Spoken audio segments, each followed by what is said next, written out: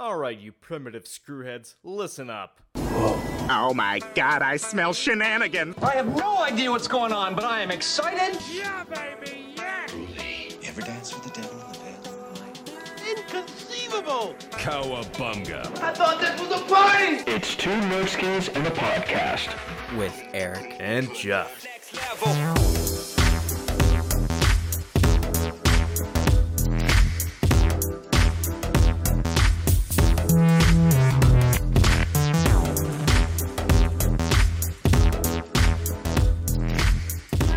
Okay, well, hello everybody, and welcome to a fine new installment of Two Nerdskis and a Podcast. Of course, we're the one show where two nerdskis come together and talk about everything pop culture and entertainment. Of course, as always, I'm one of your nerdskis. This is Eric.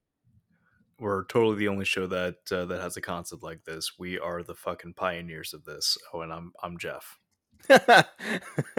And that was, yes, you are correct. But hey, we're unique. How about that much? But anyways, though, welcome back to another fine installment of Horror Month here at Two Nerdskis and a Podcast. We're all month long. We're talking about everything that's horror, all horror. I don't know where I was going with that, but yes, we're talking about everything that is horror genre itself. So we've talked about Halloween, we've talked Blair Witch, we've talked quite a whole bunch of things. But now it's time to go into a little bit of a different direction. It's time to talk at least, if not exactly him, at least the works and legacies of one Alfred Hitchcock. You've probably heard who the man is. If you don't know, he's one of the pioneers of the thriller genre. Not to say that the thriller genre hasn't existed prior to him, but he's definitely one who really made a name for himself through the thriller genre, and by association, of course, the horror genre. So if you have an idea of what his movies are, if you haven't seen any of his movies, of course, there's The Birds, there's Vertigo, there's Rear Window, and of course, you have Psycho, which is one of the classic names in the horror thriller genre. And even though I wouldn't say it's the first, it definitely helped to establish the slasher genre itself. Am I incorrect in saying that, or is there a little bit more truth to that? There's definitely films that preceded Psycho that kind of helped establish the basic template of a slasher, but at least I would say the original Psycho definitely helped broaden the potentially interested audience, because normally films like that would be considered pure exploitation, but Psycho was definitely one of the first to have shocking content, such as people getting fucking killed on screen. And yeah, Psycho definitely was probably the first very commercially successful film to execute that. I could be dead ass wrong on that, but yeah. So Psycho, very influential film for the genre.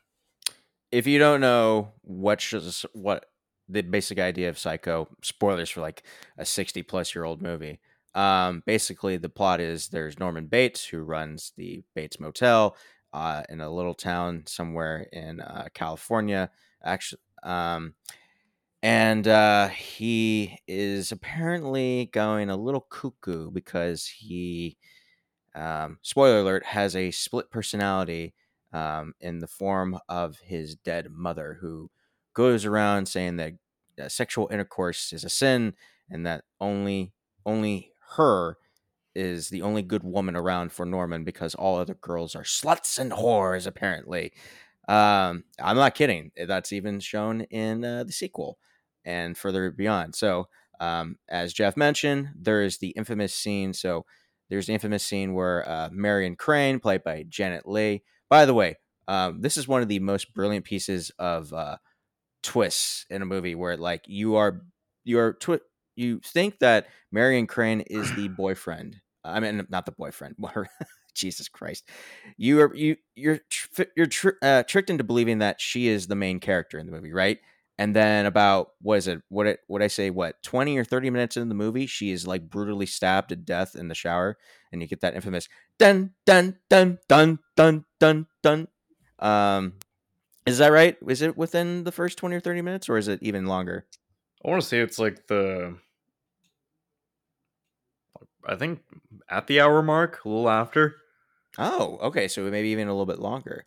But yeah, I mean, like Janet Leigh, she was like one of the top billed, like one of the like top actors of her time, and then and then she dies like halfway through the movie, and then you you get the story from her perspective of Lila, who's come in to look for her, and that's when you see shit goes really crazy. And of course, it all ends with Norman being revealed as the killer. He has a split personality with his mother, and he's taken to an insane asylum. And then you have that classic like shot of like the camera just zooming in through his cell, in up to up to him, and just looking up and just smiling, and his mother saying, "He would never even hurt a fly."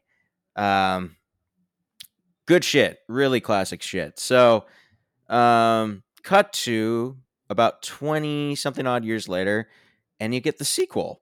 And today's topic, Psycho 2.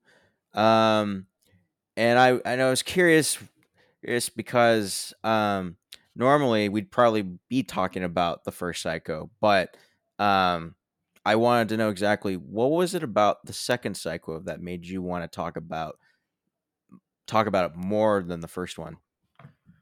I mean, I feel like the first film, I mean, everything that's ever needed to be said about it has already been said. You know, I feel like there's not much that we would be able to do to really add to the conversation, you know, just because it's been so heavily analyzed, like every single fucking frame of that movie. So, you know, I love talking about the original Psycho, but I feel like it would be a more interesting show if we talked about a movie that's associated with that celebrated film and actually doesn't have as much recognition. And I feel like that's where Psycho 2 is definitely a interesting little film, because no one really expected a movie like this to ever get made. You know, I think during the later half of the 60s and into the 70s, Anthony Perkins had some trouble getting work because he was starting to get a little typecast with, as you know, the Norman Bates persona, and that I think he didn't like that because he felt it was kind of fucking with his career. But I wish I could remember the name of the show, but he essentially showed up as Norman Bates in this. It was some kind of SNL-esque sketch show, I believe, and it really caught people by surprise to see him reprise that role. You know, he was like, the situation around him was being humorous, but he was playing it dead straight, and so I think that's what really made that what really made that sketch stand out, and that kind of got the ball rolling in a way. And I believe the author of the original book, the original Psycho book, did write a follow up to his first novel, and apparently it was a major satire on the newly revamped, or the current trend of slashers. And the studio didn't like that because Universal was essentially trying to do the same thing, you know, kind of cash in on the slasher craze, but it was actually going to be released as a straight to TV movie. It was going to be very low budget, and they were trying to get Anthony Perkins back, but he didn't really seem interested in fully reprising the role. But after some convincing, he said yes, and that convinced the studio to bump it to to a theatrical release, and it was given a proper budget, and it just kind of steamrolled from there. And it was, I believe, the director Richard Franklin said that the moment he was brought on board and realized that Anthony Perkins was going to be involved, he basically said, "All right, we have to make this as good as fucking possible." I'm very much so paraphrasing, but yeah, it was basically the real deal. And yeah, we'll definitely get into we'll definitely get well I cannot fucking talk today. We'll get into that shit. But yeah, Eric, what was your perception going in, and what did you think once the credits rolled? Well, first off, I actually going back to what you said about the novel. So I didn't know originally that Psycho was actually based off a novel. I guess I thought it was a completely original work by Hitchcock. I had no idea that it was originally a novel, and then actually I didn't know that a novel was written for Psycho. That Psycho 2 was written as a novel, but from what I understand, it was just purely coincidental that Psycho 2, both the film and the novel, came out separately, because Psycho 2 is the novel is meant to be more of a sequel to the original 1959 novel. So yeah, I did not know that. So I mean, I didn't really have any real expectations. I was just more like, I mean, from what I understood, it was just more about, oh, Norman's being released from the institution. So how is he going to? So everything's supposed to be hunky dory. How long is that going to be fucked up? And they don't waste any time on it. I'll put it that much. In terms of how I feel, so because I'll be honest, I was a little kind of bored watching it, to be honest. I mean, I liked the idea of Norman Bates being released from the institution. I like that, he's trying to live a pretty relatively normal life, but, there are just too many circumstances that are just keeping him from being normal, because eventually, spoiler alert, eventually he snaps again, but even that takes a moment. But there were definitely moments in the movie that I definitely liked, besides the ideal concept. But yeah, I wasn't like the biggest fan of it. I don't hate it. Let me put it that way. I don't 100% like it though. I mean, because there are definitely things I like in it, but I don't know. I probably would need to do a second rewatch to really kind of like give it more of a true opinion. So I apologize on that front. I should have done that prior. But I mean, I do find it interesting that they decided to make a sequel 22 years after the movie was released, the previous film was released. So in that case, I'm going to turn it over to you then. What did you think of Psycho 2? I think Psycho 2 is fucking awesome. For a movie that does not need to exist, it at least explores the character of Norman Bates in a really fascinating light. And it's really, I think it really comes down to the performance from Anthony Perkins, because he just embodies that role so well. And he does a good job at making you feel sympathetic. He does a good job at portraying him, trying to struggle in this pursuit of just feeling normal. And it's I don't know. Something about this movie always stuck with me. And one thing I definitely have to say though is the cinematography in this movie is out fucking standing. I believe this was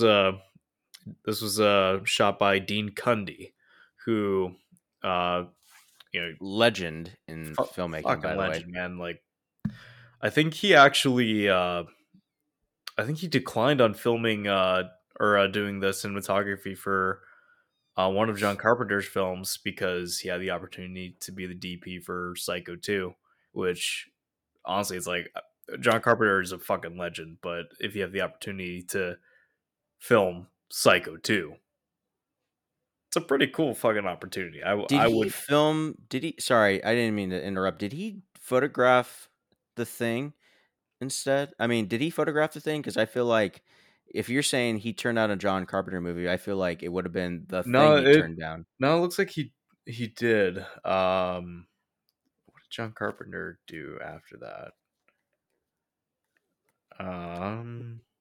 Well, you know what also surprised me in the regard. So I didn't really pay attention to who did the music, and then I go back later. I'm like, what the fuck? Jerry Goldsmith scored this?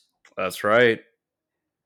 So after hearing him brilliantly create God create some really good music for the Poltergeist, or just Poltergeist, I was glad to finally watch a movie with his music in there because like he is. I think we said it before. Like he's up there with John Williams in terms of like one of the greats in classic movie scoring, but yeah, I didn't realize that was him who scored the movie in the entire time. And I'll be honest, it wasn't as memorable as say as like something from like the original Psycho.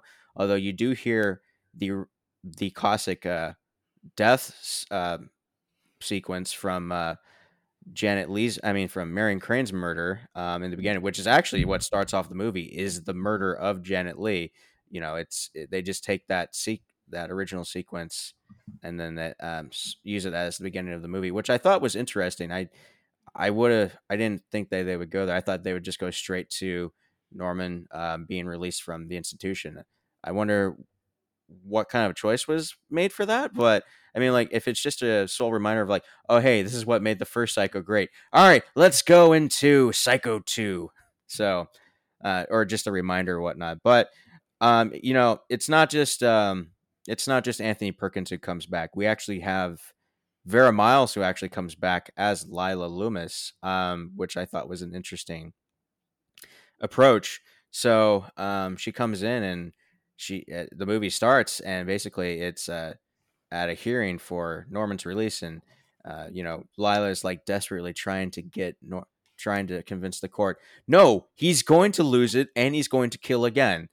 That fails. So, yeah, Norman's been released after 22 years, and he seems he's going to be living a normal life, or does he?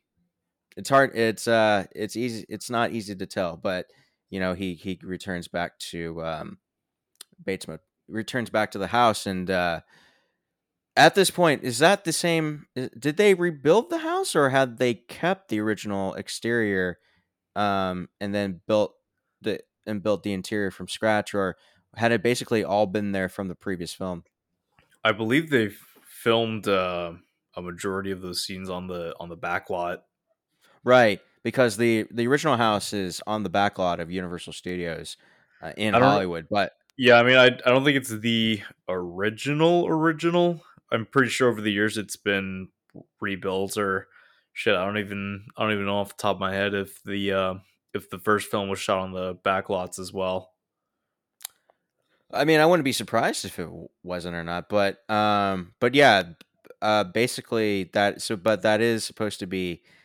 If it isn't the original house, it is a very damn good recreation of the original house. But the house. It's been a while since I've seen the first Psycho, but I'm just like, wow, they got the house pretty good in terms of just how it looked in the interior. I do like how. Oh, sorry. Go ahead. No. Sorry, I have to think about that. But what are you gonna say?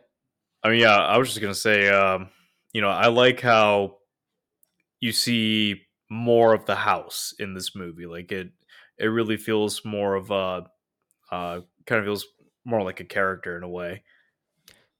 Right, because you only really see the lobby of the house, and then you only see the basement or the cellar, correct? And maybe even Yeah, and then Norman's room, right? Yeah, the top of the stairs where the private investigator gets his face slashed. Mm-hmm. Um,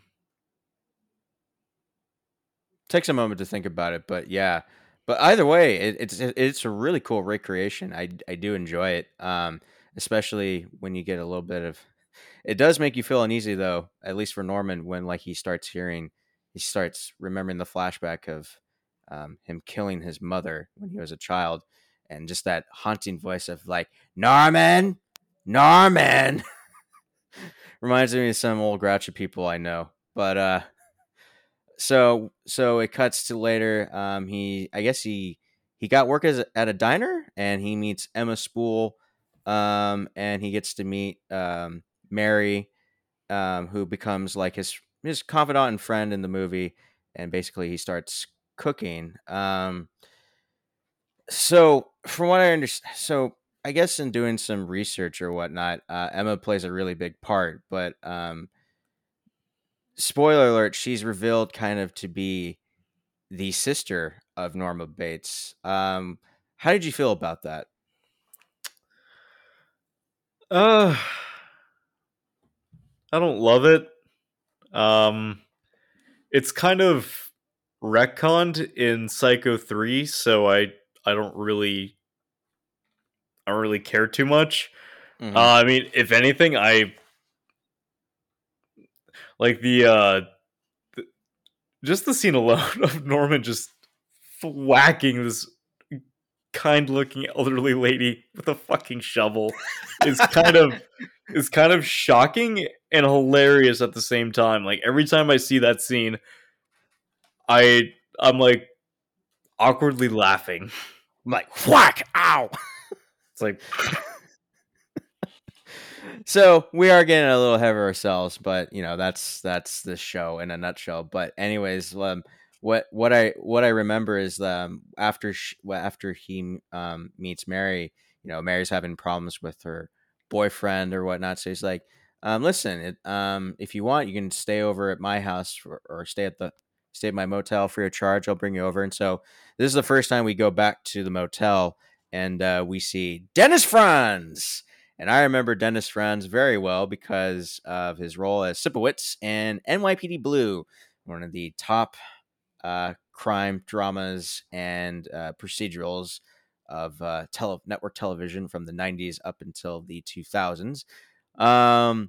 So fun fact, when I was in film school and editing classes, I had to see a lot of NYPD because a lot of the editing practices and assignments we had to do circled around NYPD behind the scenes footage. No, just like NYPD dailies, and we just had to edit them together in sequences or kind of fuck around in any way we want. But yeah, I remember seeing a lot of Sipowicz or a lot of Dennis Franz going upstairs and repeating dialogue with God, what the hell was his name? The guy who eventually became the CSI Miami guy who says that quirp and puts his glasses on and off. I forgot what his name is, but yeah, good stuff. But yeah, he's playing like this really sleazy douchebag Warren Toomey who is running the motel, and basically the motel has kind of turned into a dive, if you will. It's not a pleasant place. It's just really dirty, and people like to get in on their fun. And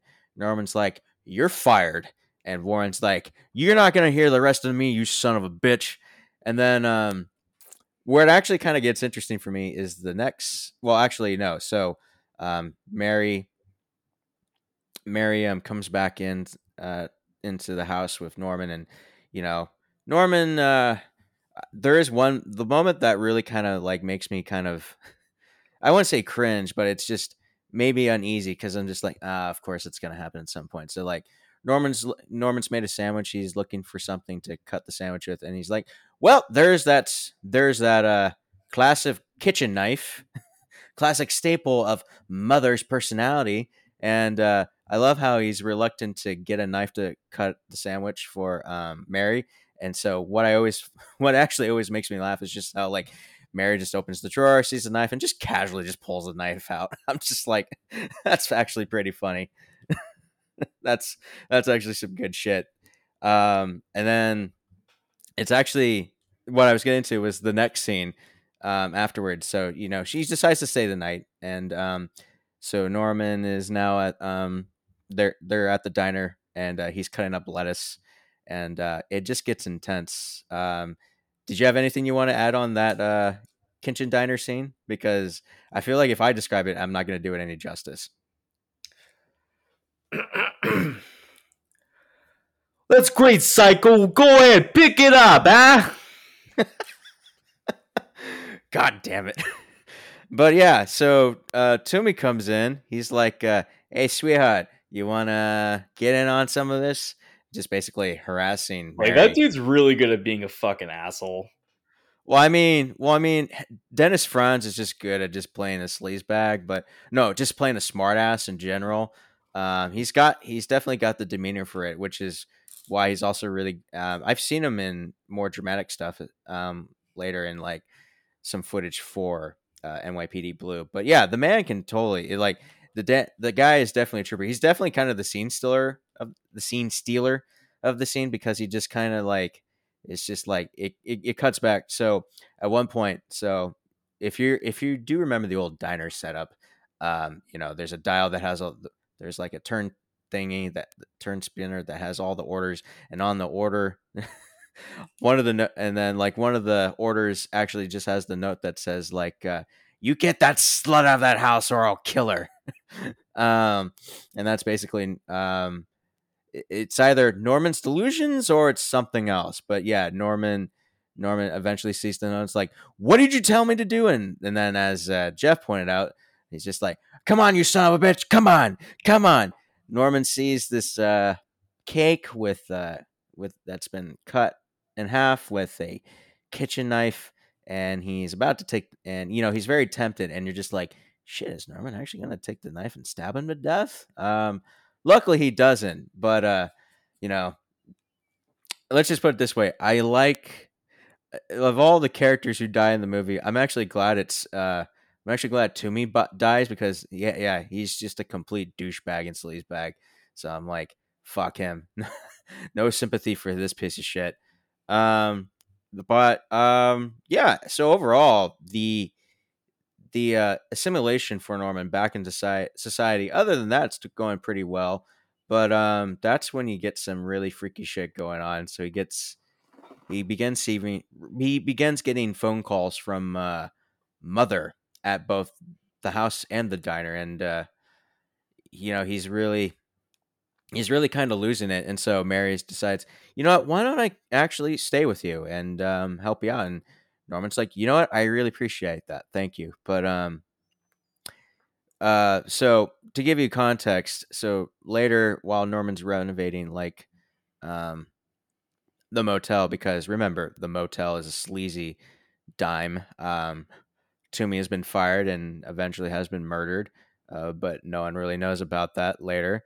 There's a really great shot I like actually where Norman, like, he's painting the side of the motel, and then he looks up at the house, and then he sees something in the window, and it looks like a woman, and it looks like an older woman, and he's just like, no. And I like how the camera just kind of pans over to, does a quick shot of the paintbrush dropping from his hand, and he just runs up and he's looking for the woman that's in the house.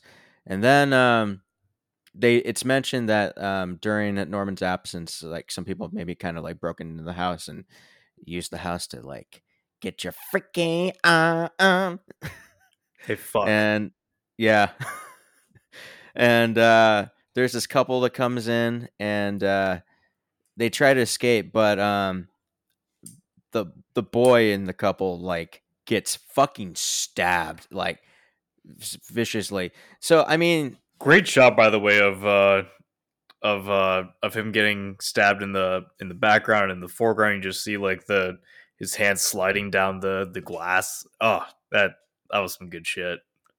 And just seeing the shot of like his girlfriend just looking in terror helplessly as he's just being viciously stabbed to death. That's some good shit. And then while that's happening, Norman's been kind of like looking around for his mother, and like, so that his old bedroom, no, his mother's old bedroom is looked like it was like disheveled or whatnot, and then like to really, and then like when he walks in, it's like it looks like what it was 22 years ago, and he's just like, what the fuck? And then he's locked in the attic, and while yeah, he goes up to the attic and he's locked in the attic, and while he's in the attic, like, the murder goes downstairs in the cellar, and so the police are alerted, but there's no one in the cellar. But it's already instilled in his head that like, shit, did I really just kill this kid? And Mary tells him, no, you did. It's clear that you didn't kill the kid, but what really freaks me out is just so when Norman goes to use the bathroom, right? And that's when this is where I went, what the fuck? As like he's trying to flush the toilet, and the toilet is just bleeding, like actual blood. I'm like watery blood too. And I'm just like, what the fuck? Like, that's a cool effect, by the way. The way how they basically how the toilet just overfloods with blood, and it's obviously not, but the point is like it just floods with blood and whatnot, and like he finds that there's a bloody rag that's been stuffed in the toilet, and he's just like, oh shit, please tell me I didn't actually kill this kid. And Mary keeps insisting, no, he's good. There's actually a really good shot I like later. So since we are talking about the bathroom, so if was there actually, so you learn that there's a peephole on the other side of the bathroom that's in Norma Bates's room. Was Right. that in the, I forget, was that in the original film or was that not in the original film? The peephole was actually in the motel itself. Okay. Because I think the whole reason Norman gave Janet Leigh room number 1 is so that he could watch her through the peephole, and that's and actually, like, I'm sure it was just like a nice little, I don't know if it was directing choice or just Anthony Perkins just being so in tune with the role, but when he's initially trying to get Mary a key, his hand hovers over key number 1, and then he moves his hand over to a different key.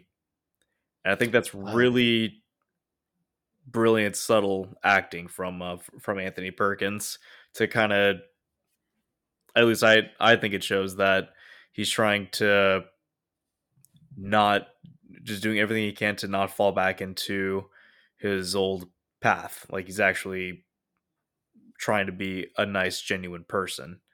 And yeah, it's a subtle little moment, no words even spoken, but just the movement of a hand can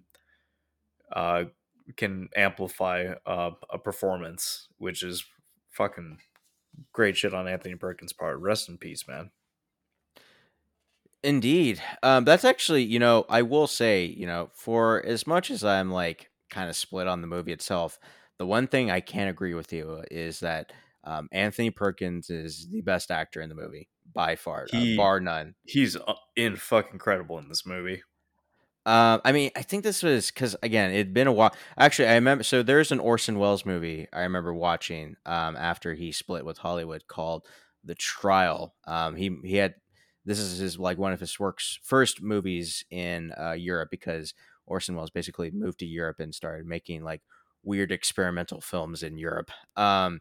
And the movie that he created, the first movie he created or made, was called The Trial, and it actually starred Anthony Perkins as the main protagonist, who's just been put on trial and condemned to death for no apparent reason. I don't think it's ever explicitly explained, but yeah, that was like one of the first times I ever really saw, outside of Psycho, just watching Anthony Perkins act, and I'm just like, this guy gives a really great performance in that movie. Other than that, the other thing I should also point out is just like how freaking like bizarre is it that like young Anthony Perkins looks a lot like Andrew Garfield. just think about it there quickly. If you've never seen what Anthony Perkins looks like, just do a search on young Anthony Perkins and then compare it to an image of Andrew Garfield, and you'll understand what I'm talking about there. But there's some real in terms of acting though here, just on point. Like going back to the scene in the diner where right before he loses it, just like seeing the look on his face as he's just chopping up that lettuce, chopping up the lettuce, and just looking at his face as he sees Mary being harassed by Toomey. He's just like, I'm gonna kill this son of a bitch. I'm gonna kill this son of a bitch. I'm gonna kill this son of a bitch. I'm gonna kill this son of a bitch. And then after he gets the note and he kind of snaps it a little bit, and he's just desperately looking for the note. Yeah, good acting. Just the desperation of a man who's like, I know I'm not crazy, although he is kind of crazy. I'm just being honest. But so going back to later. So there's actually a really good shot in there that actually freaked me the fuck out. So sometime after Mary it cleans up in the bathroom, she notices she's cleaning up the mess in the bathroom from the bloody rag or whatnot, and she sees the peephole, right? And then she goes into Norma's room, right? And she looks through the peephole, and there's this really freaky shot of like this eye just popping out of nowhere. It's like, Jesus fucking Christ! First time I saw that legit creeped me out. I was just like, Jesus Christ. And I had just seen Blair Witch Project right after this. I'm like, fuck. By the way, that movie, I'm finally able to go to sleep now, but Jesus Christ, that movie still gets me, especially that final scene from that movie. But yeah, Dean Cundey did a brilliant composition for that shot, just like that close up of the hole. Then all of a sudden, that eye pierced through, and Mary's just like, Jesus fucking Christ, and I'm like, Jesus fucking Christ. Really freaky shit. Brilliant on the cinematography of that. I thought that was great. And then like she's like, Norman, and Norman comes in. He's just like, what? He's like, I just saw someone in the next bathroom, or someone in the bathroom. He's just like, no, I don't see anyone here. But yeah, that's some crazy shit. But meanwhile, Lila is in town. She's basically coming to town just to tell the sheriff that, like, listen, Norman is dangerous. Like, he's going to snap. And you have got to do something before something happens. The sheriff's like, there's nothing happening. Like, Norman seems to be doing good. So everything there is all whatnot. And what's crazy is that you learn that Mary is actually Lila's daughter. The two have actually been co-conspiring to get Norman to lose his shit again. And that's actually, I mean, that's kind of shitty. I get it. Lila is very distrustful of Norman. After all, he did brutally stab his sister. I mean, her sister in the shower in like one of the most iconic scenes ever put on film, just in general. But yeah, Lila's just, she's trying to do everything in her power to make sure that he's put back in prison or just institutionalized or whatnot. But there's actually, you can kind of tell that like something else is at play when he gets phone calls. Mary eventually, Mary and Norman discuss about how how Lila and Mary are plotting against Norman, and he gets phone calls from Mother, but he gets a phone call and Mary's like, don't answer the phone, because she thinks it's from her mother. But what's freaky is that even if there's no one on the phone, Norman truly thinks that there's someone on the phone. So this is another really great bit of acting from Norman. From Anthony, because he's just really showcasing just how like Norman's really just, he really has been trying to keep it all together, and now like when he's on the phone, he's just kind of lost it. It's just another brilliant piece of acting from Anthony because it just really showcases just like, yes, mother, no, mother, everything's good. So Okay, actually, I mother. wanted to chime in on something. What I Yeah, no, think, go ahead. what I think actually makes this movie really enjoyable, especially on repeat viewings, is after uh, the reveal of Lila's plan along with Mary, uh, it kind of makes you go back and try to see at what point were they starting to fuck with him, or the way I kind of, especially on my most recent viewing, I was trying to pinpoint, the moment that Norman actually cracked, and just like the moment that everything just kind of came back to him, and he was just delaying the inevitable as the movie went on. And I think it was actually at the moment where he sees his mother's bedroom all furnished. Because for one, I don't see how fucking Lila would be able to pull that off in a short amount of time. And what I think actually one dynamic that I think is kind of interesting and actually helps Mary be an actually kind of sympathetic character in her own right is, she's basically being forced to partake in this giant revenge scheme devised by her mother, s- basically against her will, and uses emotional manipulation to get what she wants. Mm-hmm. Not too far off from Norman. I mean, obviously very different circumstances, but what I think is kind of interesting about that is it makes it more believable that Mary would actually feel sympathy for Norman, like without the facade or anything.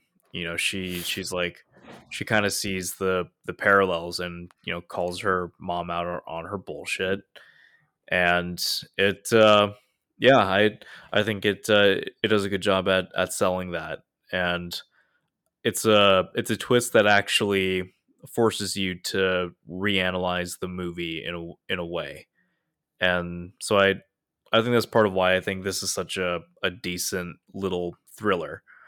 Is there's actually a lot to kind of unpack, and the way it makes you see Norman in this different light, how you're like just seeing him trying to adjust in society is, I think, are some of the most fascinating elements of the movie. This isn't your typical 80s slasher film where you have a insanely high body count, and it tries to cut through the bullshit as soon as possible. And this movie is a lot more subdued. Like, it's actually, like, it definitely has the moments where it's trying to be basically trying to fit in with the crowd of the 80s slasher films, but for the most part, this movie is actually trying to be a legitimate follow up to one of the most celebrated films of all time. And like, obviously it doesn't come anywhere near to the original film, but in terms of trying to follow up an Alfred Hitchcock classic, which is no easy feat whatsoever, I think without Hitchcock being behind the camera, I think this is damn near close to like the best possible follow up you could probably muster. Yeah, I mean, it's not real. I mean, you are right. It's not your typical like slasher or horror film. It's like it's more about, seeing a man who, you know, was infamous for all these brutal killings back in 1960, like 22 years ago.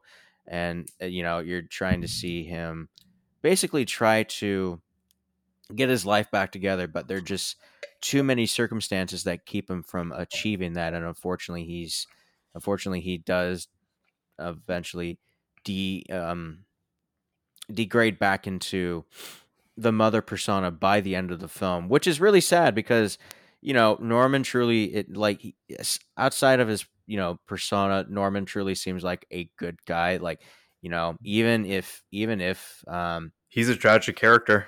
yes, he is. I especially, and like what really indicated that Norman truly could be a really good person is at the beginning, where he invites Mary to come back to his house to like just stay there, just because it'd take a while for her to get back into the city, and so he just invites her to just stay there, and they have a really good chemistry, by the way. Anthony Perkins and God, what the hell was her name? Meg God, Tilly.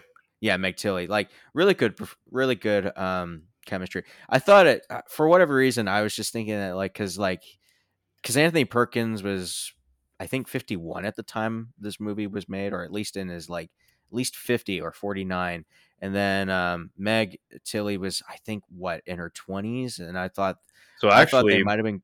I thought that they hold on, sorry. I thought they might have been going for a romantic angle, but I'm glad that they didn't go there. They just kept it to just friends, and she's just trying to help him out. But yeah, they could have easily gone that way, and I appreciate that they didn't do that.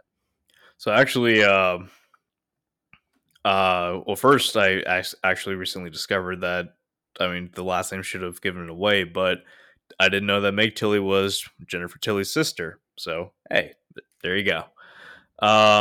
Should I know who Jennifer Tilly is? You know her voice. I guarantee you know her voice. Jennifer Tilly, Jennifer Tilly, Jennifer Tilly, Jennifer Tilly. Oh yeah, I'm looking at her. Oh my God, she's in Child's Play, right?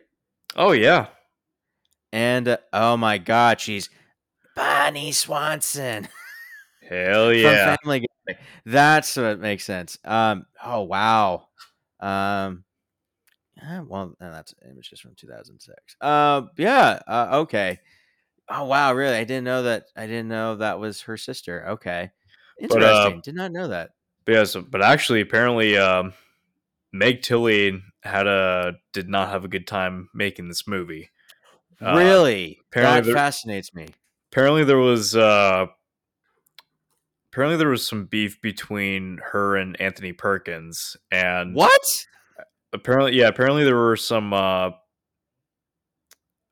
I don't remember the full context around the story, but the very shortened version is there was some major miscommunications between the two that never really got resolved. So her that basically caused her.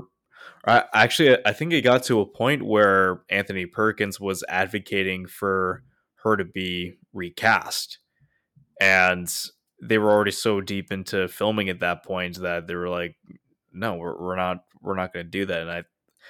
And yeah, someone correct me if I'm wrong, but I think Perkins was on the verge of leaving the production if she wasn't fired. But obviously, none of that went through.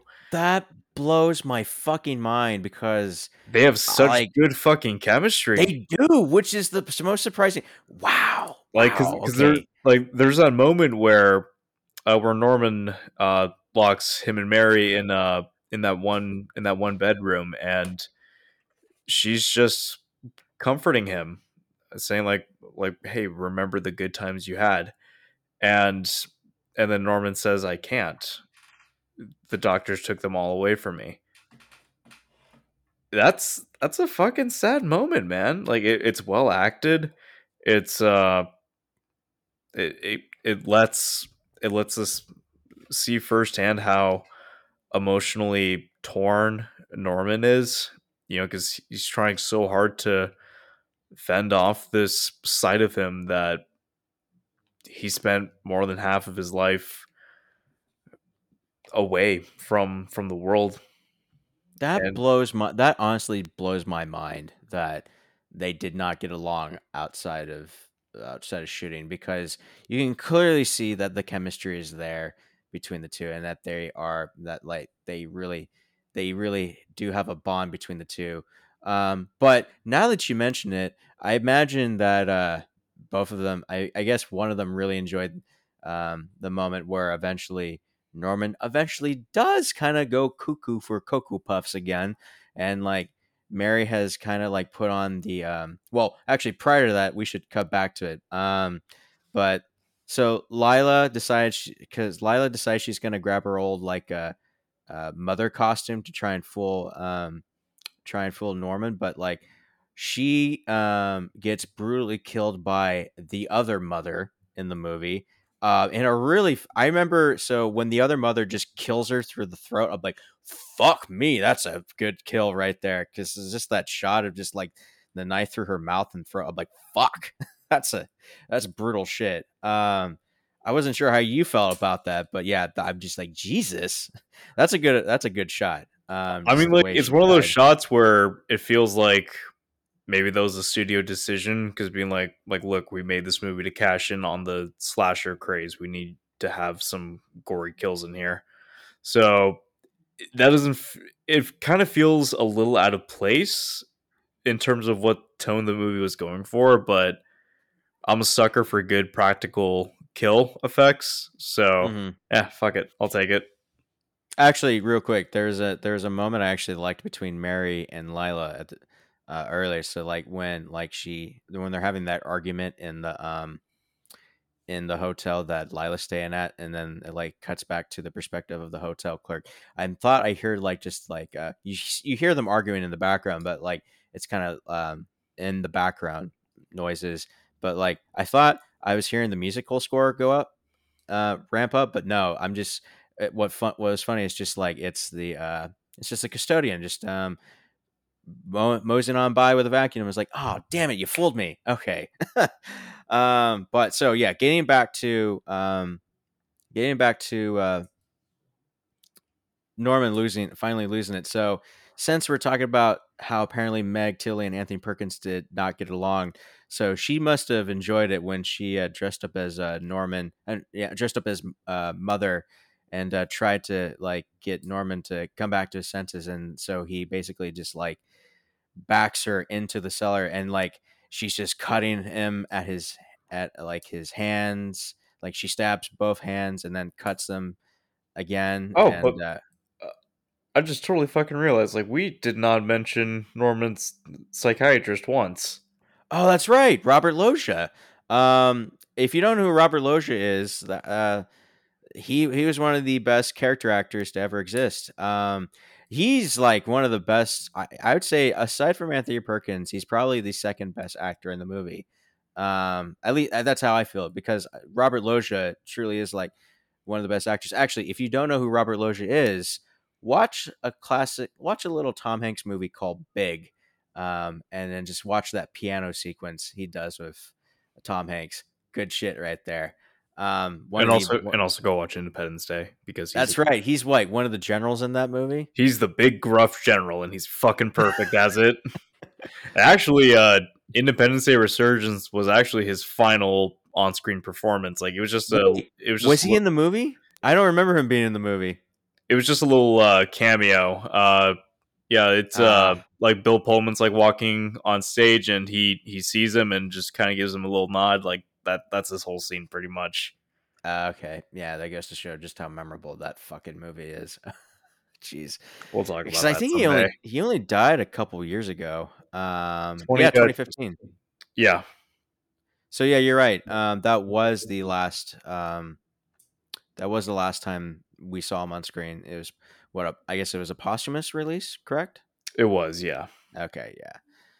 But yeah, no. What's sad is that after Lila gets murdered, Robert Loggia is looking for her, looking around, and he no. What happens is he figures out that Mary and Lila are in on it and trying to get Norman committed again. So he tries to.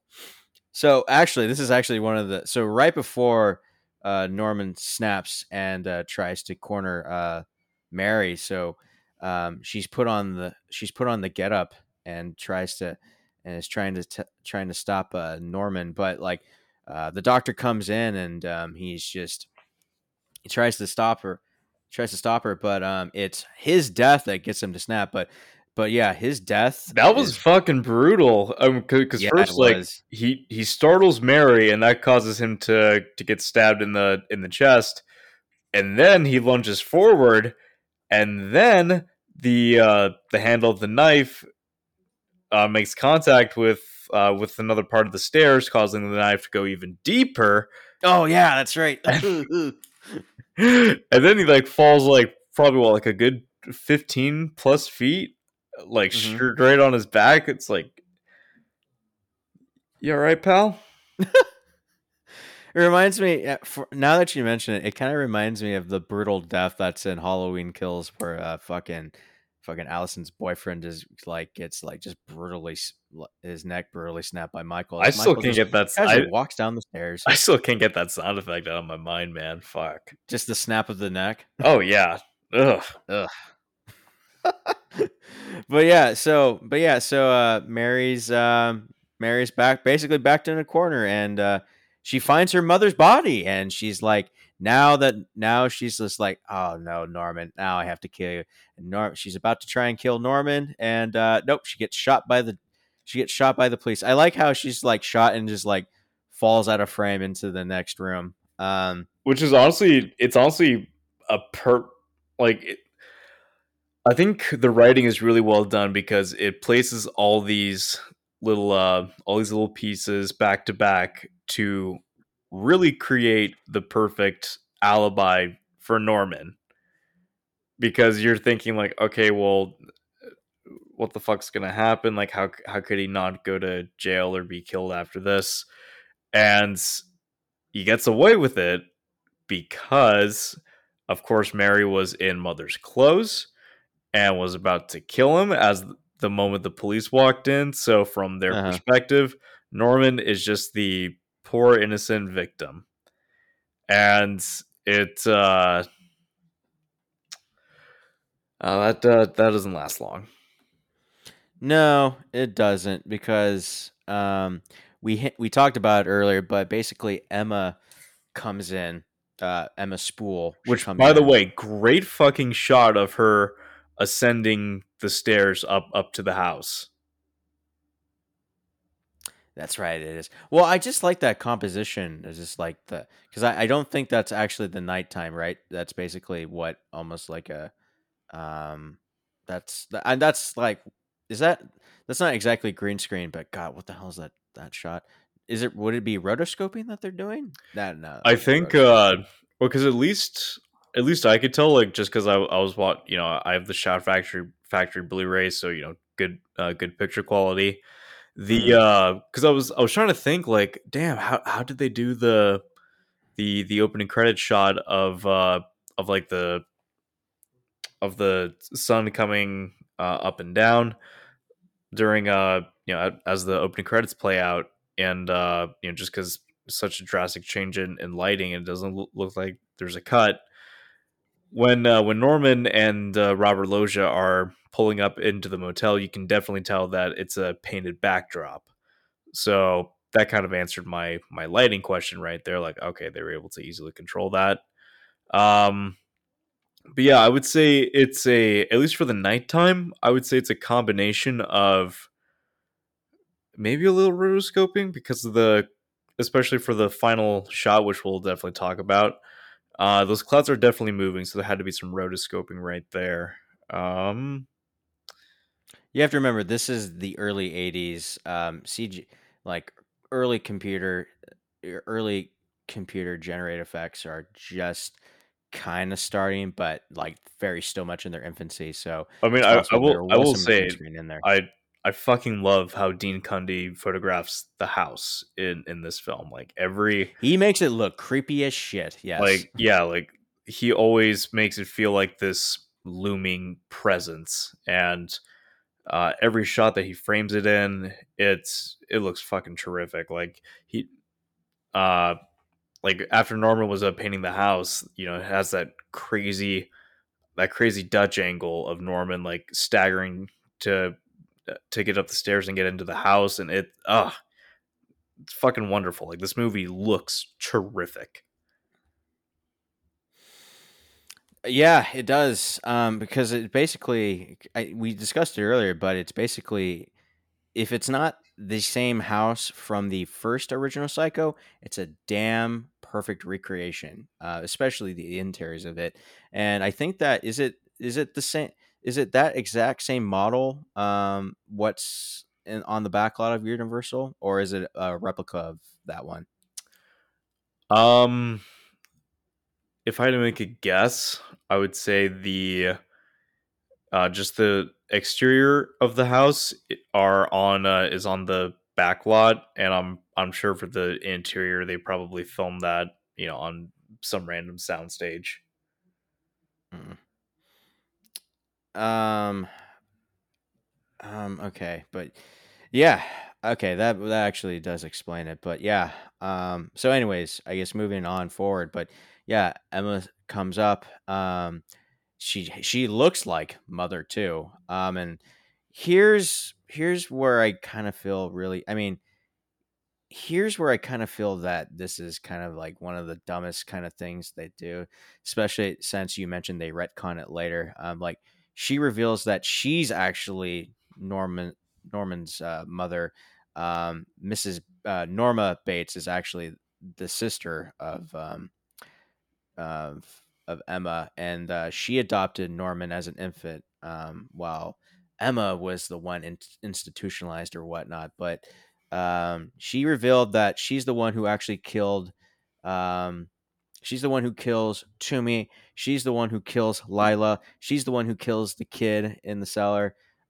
Basically, everything she did, she killed all those people just to make sure that Norman wasn't harmed. But I guess Norman already kind of knew, so um, so he as Jeff put it earlier, he just takes a shovel and whack hits her on the head, kills her, and then just carries her body upstairs and to Norma's room, and Norman has devolved back into the mother persona, and you just hear that creepy mother voice speaking.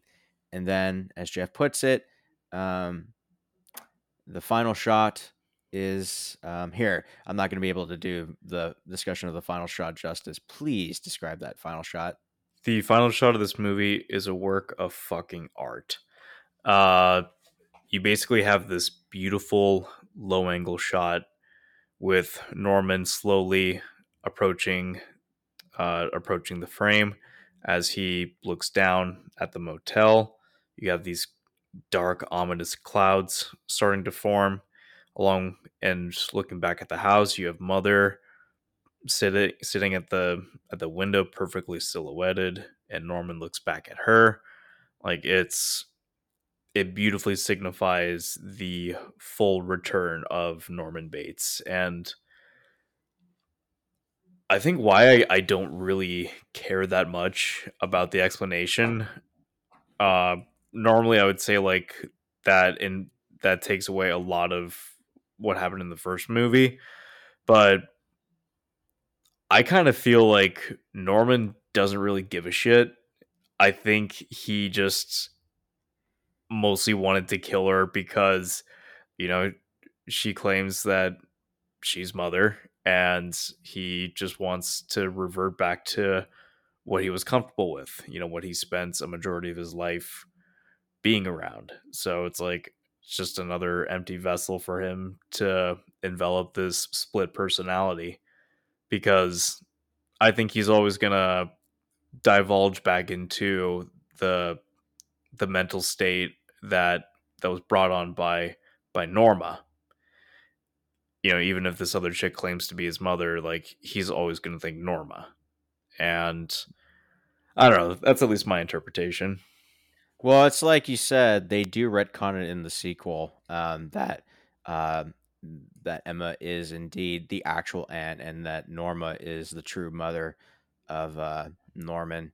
So, like, it kind of a dumb thing at the end anyway. But it's like you said, it doesn't really matter. What matters is that the mother persona of Norman Bates is back, and he has basically going to keep killing people who keep doing sinful things that the mother deems uh, wrong in the eyes of her, and that it's up to mother to make sure that everything's set right, and that Norman kills again to satisfy mother.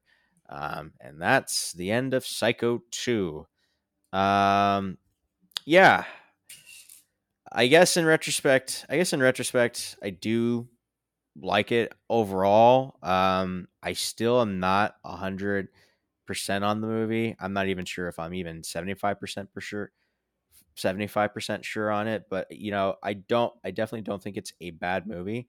I think it is pretty solid for what it is. But I don't know. Just a part of me is just, I don't, I'm not. I guess the thing is, like, I'm not too.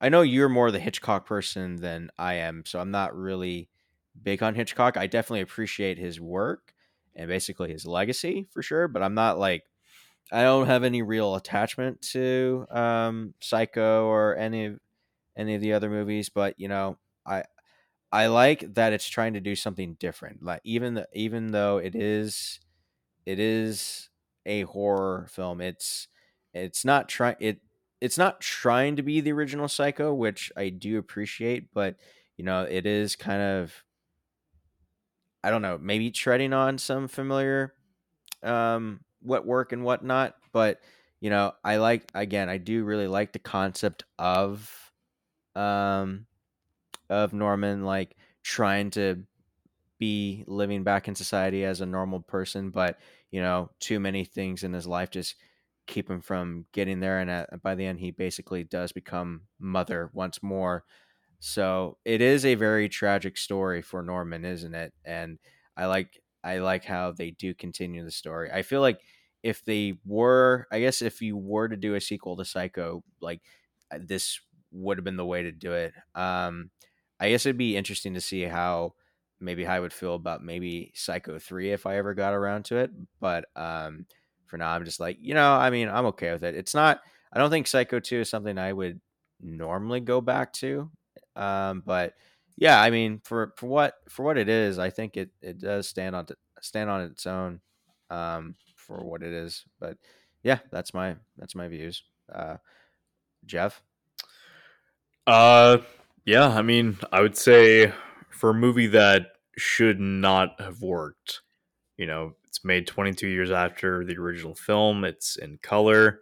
It was made 3 years after Alfred Hitchcock died. Like, everything about this movie should not have worked. And while it's not perfect, you can tell that everyone behind the camera was really giving it their all. And it's at least a good follow up to such an iconic film. And yeah, even if it doesn't completely stick the landing, and will never come close to that first film, that first movie is lightning in a bottle. And but Psycho 2 manages to do its own thing, create its own identity, explore new concepts.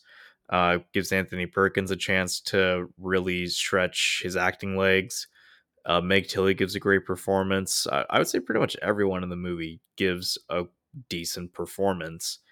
Like we said, Dean Cundy's cinematography is fucking fantastic. Uh, it's well written. There's some good moments of suspense and tension right there. It's a good psychological thriller that definitely has its elements of slasher, but yeah, I would say this is definitely more psychological, especially when it's essentially just watching Norman's gradual decline back into insanity, and knowing that if they just left him the fuck alone, everything would have been fine. Really does make him feel like a tragic character. And